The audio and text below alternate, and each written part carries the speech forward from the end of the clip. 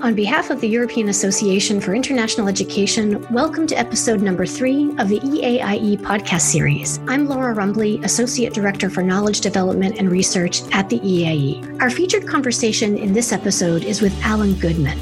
Alan is President and CEO of the US-based Institute of International Education, or IIE as it's commonly called. IIE is involved in many different kinds of projects and programming, including oversight of the Fulbright program, but many of you will probably be most aware of IIE through its annual publication, Open Doors, which provides the definitive statistics on inbound and outbound student mobility in the United States. Alan Goodman has had a long and distinguished career in both international relations and international education. He's stepping into our orbit a little more closely just now by virtue of the fact that he's authored one of 6 conversation starter essays that the EAIE commissioned this year to get us all thinking carefully about the theme of the EAIE Community Exchange event, which is taking place online from the 14th to the 16th of October 2020. As many of you will know, the theme for the EAIE Community Exchange is Forging Creative Pathways. And of course, what a year 2020 has been for thrusting us all into that position of having to think so creatively. In considering this theme, Alan chose to explore how artificial intelligence, or AI, might be leveraged in support of student mobility in the not-so-distant future. In our recent conversation, I began by asking Alan what it is about artificial intelligence that captures his imagination in our largely people-centered field of international education. So the Institute of International Education, IIE, where you serve as president and CEO, includes in its vision statement, as you very well know, an aspiration for, and I'm quoting here, a peaceful, equitable world enriched by the international exchange of ideas and greater understanding between people and cultures. And many other international education organizations also express a similar people-centered orientation along those lines. In this people-centered business that we're in international education, I wonder what it is about artificial intelligence that captures your imagination when it comes to the future of international education exchange. Laura, thanks for that question. I think artificial intelligence gives us the opportunity to help people be more efficient in arranging for exchanges, in accessing educational opportunities, anticipating needs, and monitoring and dealing with crisis situations. So it really could be our friend as our world of exchanges expands from 5 million, where it is today, to maybe much larger. And I think when the pandemic is over, people will want to have the in-person experience more than ever, but they're going to need a lot of backup and a lot of support. And artificial intelligence can help the exchange participant and the administrator do the needful.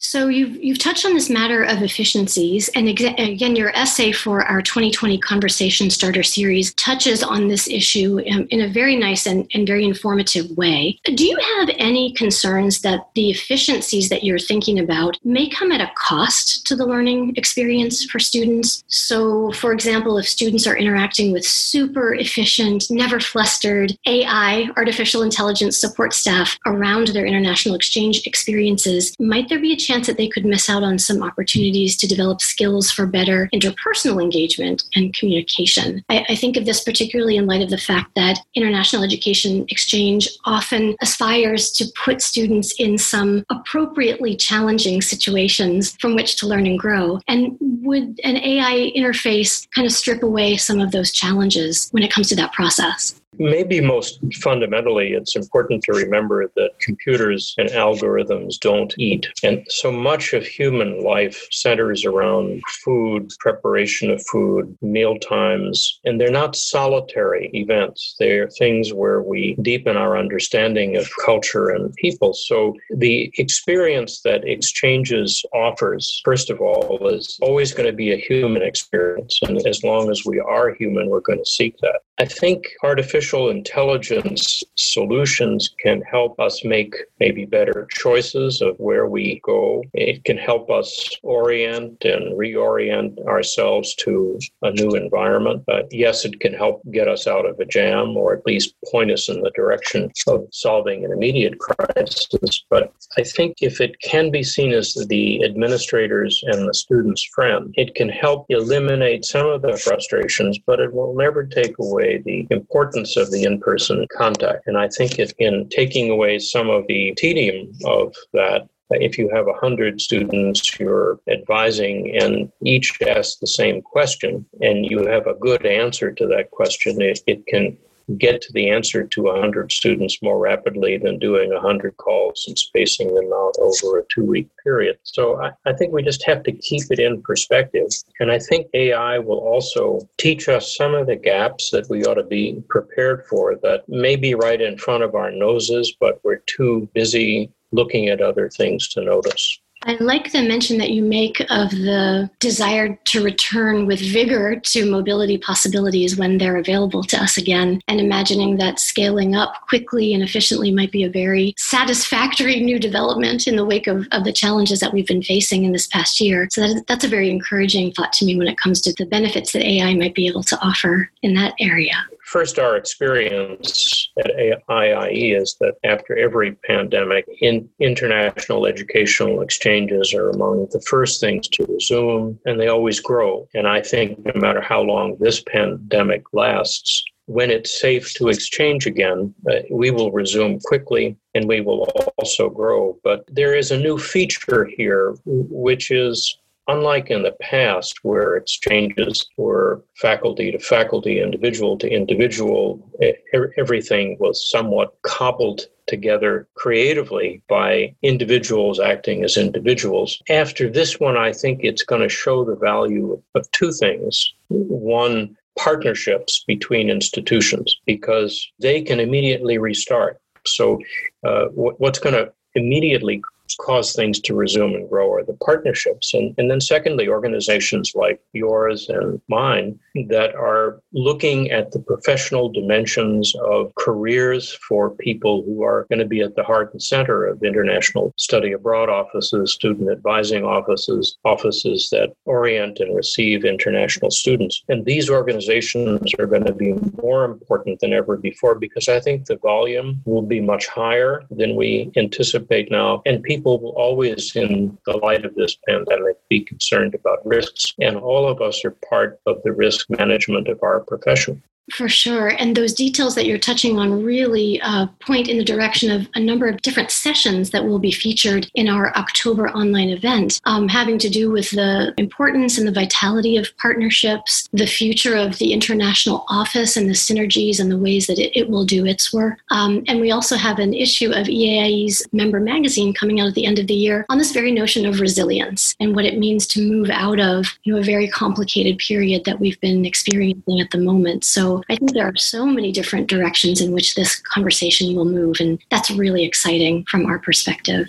Let's pause a minute on resilience and our offices and organizations, because the other thing we are going to have to do is have documented very well how we behaved in this pandemic. What were the best practices we applied? What lessons did we learn? Because every office is going to need the history of this pandemic and a playbook for the next one. And that really hasn't been the case after, say, the 11 other pandemics in IIE's history. The pandemics have come, they've broken out, we've dealt with them, we've gotten over them, and 5 or 6 years or a decade has gone by until the next one.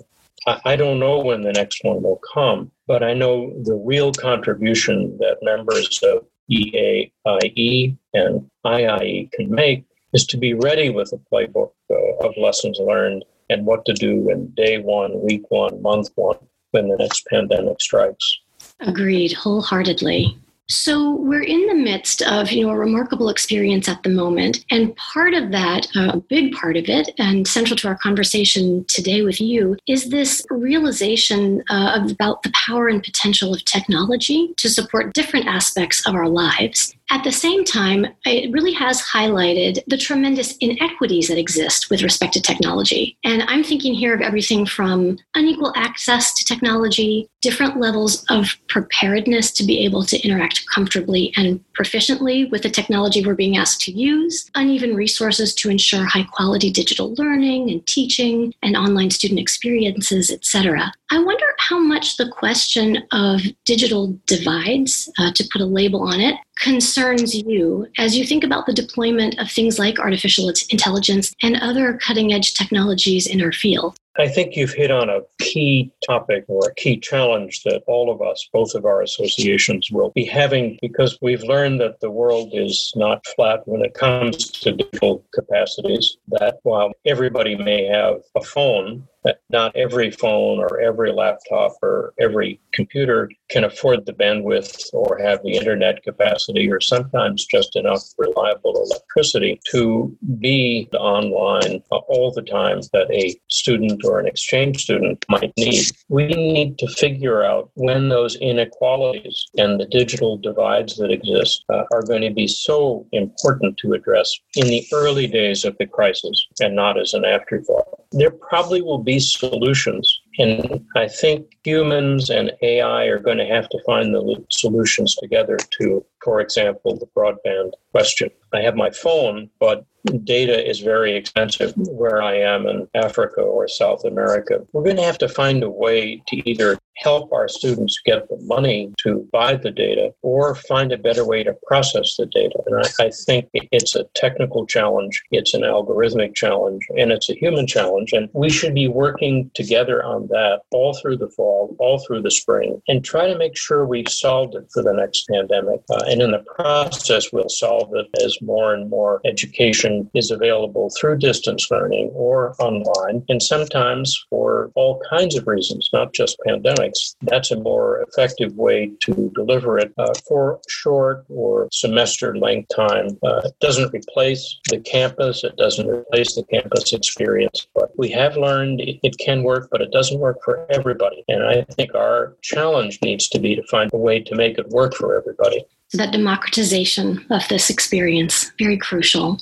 As you know, our Conversation Starter essay series this year is focused on the theme of forging creative pathways. Would you say that technology will serve as the primary force for much of the innovation we can expect to see in relation to international educational exchange in the next 5 to 10 years? Or are there other important catalysts or instruments for innovation that you think will drive further creative directions in our field? Well, the most important driver of the future in innovation is actually humans and their strategy. We need an internationalization strategy. Universities need a foreign policy, and it'll be different from university to university and country to country. And we're going to need vision, which is a pretty uniquely human thing, of international education exchange officers to figure out where we would like the next several decades to go and to be. Going into the pandemic, I think maybe the biggest fear in our field was that distance learning could replace on-campus learning and distance learning could replace international educational exchange. It's easier, it's cheaper, safer. And I think we've all learned that distance learning and technology is not replacing the university experience that students and their parents are seeking. It's not replacing the intercultural experience that international exchange inevitably involves. So we need a strategy, we need foreign policies, and we need for technology, but particularly for artificial intelligence, to develop the algorithms that can help us. We need something that we don't have very much of, which is data. We need big data. We need more data than a single university or a consortium of universities shares about internationalization and the international student experience and the study abroad experience. To have really effective big data in an AI world, we're going to need all universities that are authorized to host international students to begin sharing data on what that experience entails and involves for them, for artificial intelligence to begin to learn how to improve our business. And I think we're a ways off from being able to share that kind of information. Universities and leaders may be reluctant to share it. Students may be reluctant to have it shared. Faculty may be reluctant to want it shared. But until we have big data, we're not going to have real AI in our field. So I'd like to ask a final question to you around a notion of perspective. The IIE, the Institute of International Education, celebrated 100 years of its existence just this last year, a really remarkable milestone. And as you've mentioned, IIE has witnessed an enormous number of different developments during that time frame, not limited to the Great Depression, the Second World War, multiple international crises, and pandemics in the past. But of course, the here and now is what always feels so urgent and concerning and present. And I was wondering, in your role as the leader of a large and complex international education organization at this particular moment in time, how are you moving to help your staff and stakeholders keep this present moment in perspective and train their energies and enthusiasm on that pathway ahead that you've been discussing, these future challenges and opportunities that we have ahead of us? That's a great question, and I think it applies to not only someone who is the designated leader, but all of the staff and managers with whom we work and on whom we rely. In any kind of a crisis, you have to motivate the colleagues with whom you work. You have to help them have a shared vision, not only of how we can manage the crisis, but what comes afterwards. Fortunately for IIE, a century of history teaches us that international educational exchange, of course, works wonderfully well when everybody loves each other, when the world is at peace, when economies are roaring, when there's limited or little or no poverty, and everybody can afford to access the opportunity. That's hardly ever happened in 100 years. If you look at the past 100 years, we've, as you've mentioned, have had everything from Cold Wars to hot wars to depressions to recessions to pandemics, and yet international educational exchange always grows. And I think that's important for our staff today to know, as it would have been important for our staff to know on the eve of World War II or the Cold War. We are in something that enables people to really develop that mutual understanding, that intercultural understanding. And it's bound to have an impact in their development as academics, as leaders, as politicians, and pointing to those impacts of international educational exchange. It's something we have to do every day and to keep ourselves motivated. But we're one field that operates wonderfully well under those circumstances. And at the end of the crisis, at the end of the challenge, people embrace it more readily, perhaps, than they did before it started. Alan, your perspectives and insights are greatly appreciated, and I'd really like to thank you on behalf of the EAIE for taking the time to talk with us about artificial intelligence and its potential and possibilities, and so much else that we're looking at the moment in our field. Thank you very much for being with us. Thanks for the opportunity and for your insightful and very appreciated questions. Have a great conference. Thank you so much. That was Alan Goodman, President and CEO of the Institute of International Education, IIE. Alan's essay on artificial intelligence, entitled A Reflection on Who We Will Be, can be accessed on the EAIE website on our blog page. Please check it out at eaie.org/blog.